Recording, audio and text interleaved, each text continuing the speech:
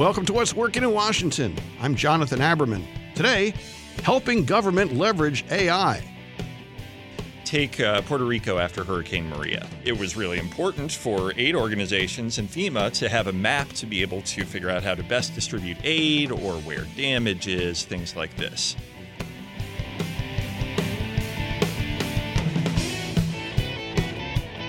In-Q-Tel is generally thought of as a strategic investor for the intelligence community. Well, actually, In-Q-Tel has really expanded its engagement with innovation in a lot of different directions, and it's a strong presence in many emerging technology areas. One example of this that I'm particularly interested in, we're going to talk about today with Nick Weir, who is joining me to talk about his work as a data scientist at CosmicWorks.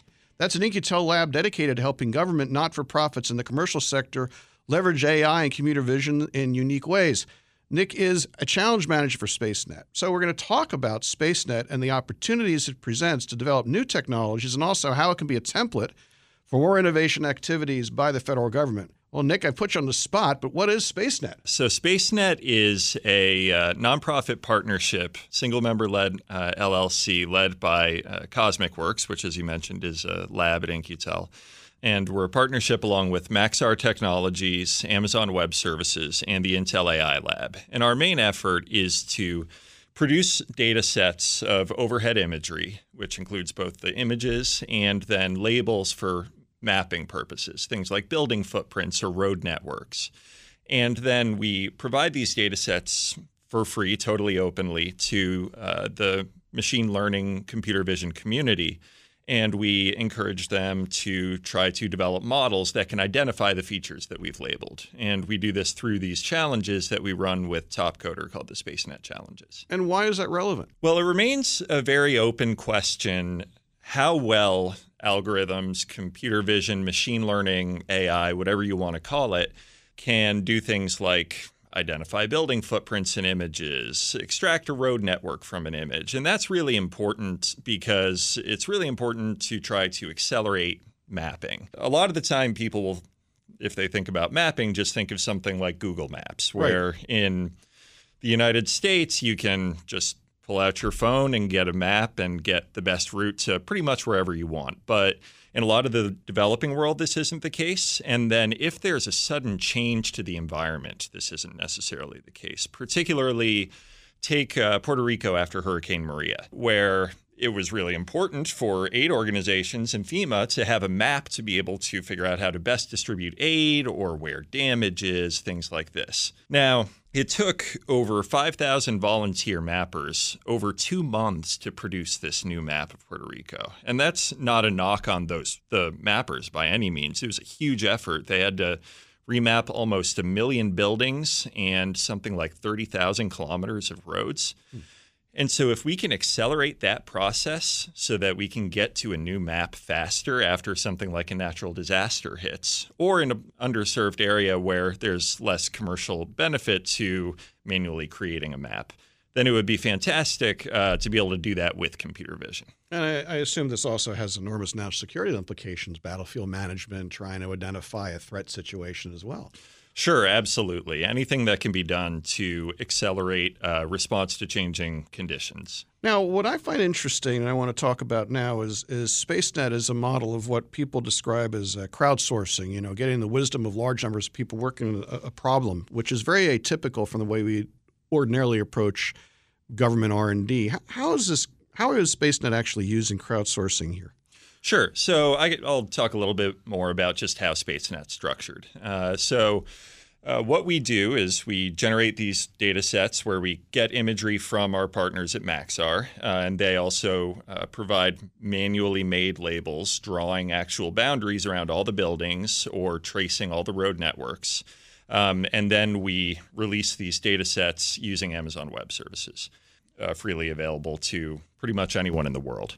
And so what we do for crowdsourcing with Topcoder is we run these coding challenges there where we will provide a good chunk of this imagery and a bunch of the labels to competitors and say, develop the best algorithm that you can to identify, say we're doing building footprints, to identify building footprints from these images. And then they will use that algorithm to predict on some imagery that they've never seen before. And then we score how well their algorithms worked. And so we get usually between 50 and 250 competitors participating in these challenges, and everyone is trying different algorithms to try to solve this problem. Everyone has their own machine learning solution to try to find buildings, and this allows us to figure out which solution works best. So let me ask you this. What's in it for these small teams and entrepreneurs? Why take the time? They don't all get money, right? No, not all of them do. We give out prize money to the top few competitors, but not to the vast majority of them. So is it bragging rights? Or to some degree, yeah. It's bragging rights. There are some people who we know do this pretty much for their profession, but the majority of these people are maybe students trying to develop these skills themselves, and this is something that some people can list on their CVs, having participated in these competitions. So, from the government's perspective, is this talent discovery, or is this a way to find new vendors? In a way, it's almost neither.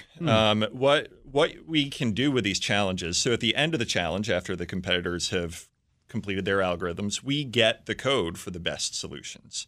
And then our small research team, which has far fewer people in it than this crowdsourced community, can then dig through the best solutions and figure out what worked well, what didn't, et cetera. So this is almost a way for us to explore the enormous array of methods that are out there for analyzing imagery that we couldn't do alone. We only have 4 researchers on our team. And for example, I was just at the biggest computer vision conference in the world last week, and there were 1,300 papers in that conference. There's no way we can keep up with all of that, no matter how hard we try. I love this. It seems like a really interesting model. I look forward to hearing about your continued success, and I suspect we're going to see a lot more of this. Nick Weir, Challenge Manager for SpaceNet. Thanks for joining us today. Thank you very much for having me, Jonathan. And now, non-billable consult with legal expert Andrew Sherman.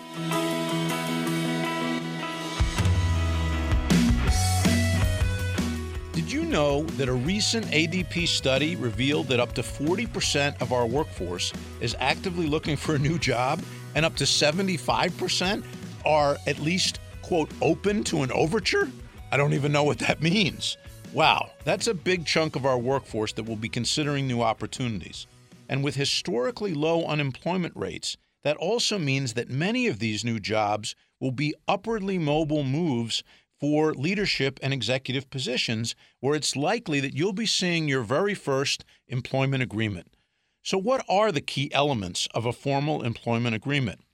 Well, whether you're listening today as an employer or a future executive, it's critical to understand the key sections of this document. First, of course, is your base salary and increases to base pay. Will those be based on market comparables? Will they be based on company standards? Will they be based on your historical pay features? You need to get a handle on that before going in. Second, bonus and incentive payments. Will they be based on key metrics or other types of performance? And whose performance are they based on? You, your teams, your divisions, the company overall, the overall marketplace? You need to get a handle on how you're going to be measured, especially if a large portion of your payment every year will be based on these incentive payments. Third is equity. Everyone wants to participate in the IPO of the next big unicorn, and there's a lot of ways to be rewarded for company growth or a public offering or even an exit through mergers and acquisitions.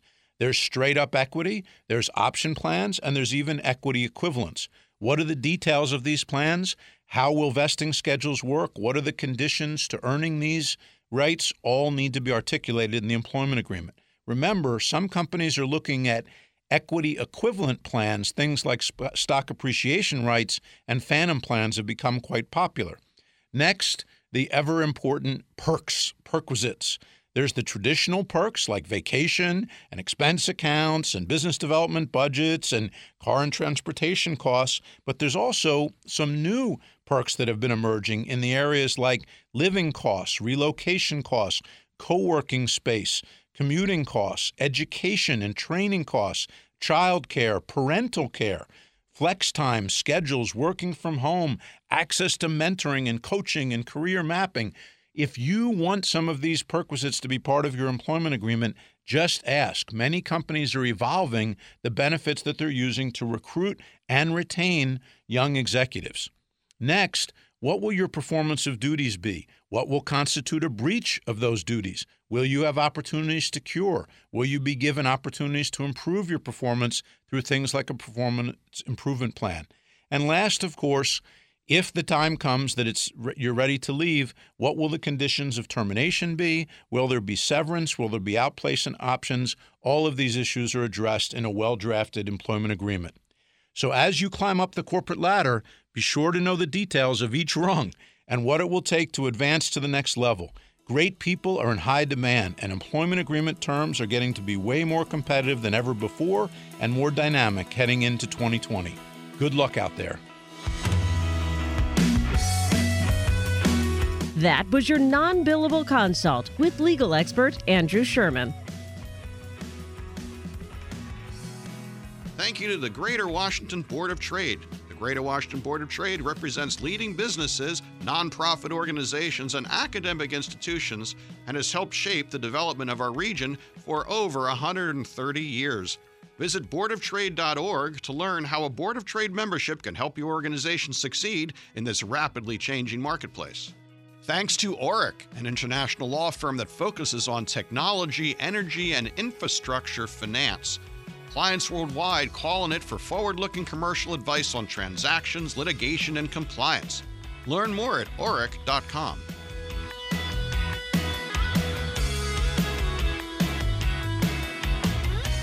Our executive producer is Tracy Madigan. Online writer Barbara Ulrich. Music provided by 2 DC region bands, 2 Car Living Room, and the Sunbathers. I'm Jonathan Aberman. Thanks for listening. See you next time.